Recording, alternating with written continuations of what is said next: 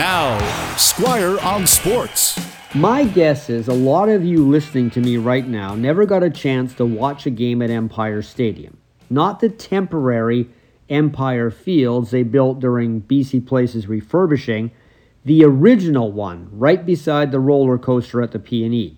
And that's when the P&E was the center of Vancouver sports. The Whitecaps and the Lions played at Empire and the Canucks were at the Pacific Coliseum.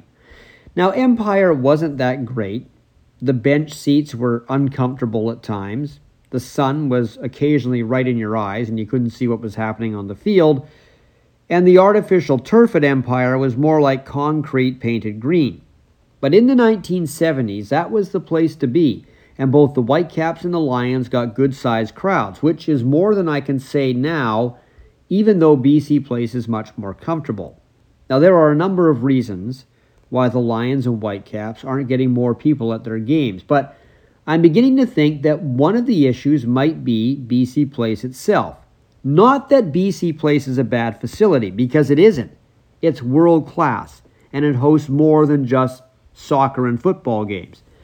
But I think that both of its tenants would probably be better off if they had their own facility, like a smaller outdoor stadium. A few years ago, Whitecaps majority owner Greg Kerfoot, the man you never see or hear from, tried to trade land with the port to build a soccer stadium beside Burrard Inlet, but it never came to pass. There was no deal between them. If he had succeeded, though, there or anywhere, selling tickets would have been easier. Same with the BC Lions, although I think a lot of Lions fans live in the Fraser Valley, and a stadium, say, in Surrey would draw a bigger crowd than what they're getting at BC Place. Now, a Lions crowd really isn't a downtown crowd like the Vancouver Canucks are, and a lot of people may not want to travel all the way downtown to watch the Lions. The thing about a sports-specific outdoor stadium is you can create an atmosphere that's hard to do in a cavernous BC Place. That's why the Vancouver Canadians succeed.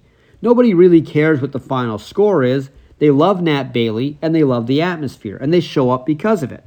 Now, I don't know if these stadiums for the Lions and Whitecaps would ever be built, but something tells me that in a perfect world, both of them would love something cozier than where they are now. Squire on Sports on 980 CKNW.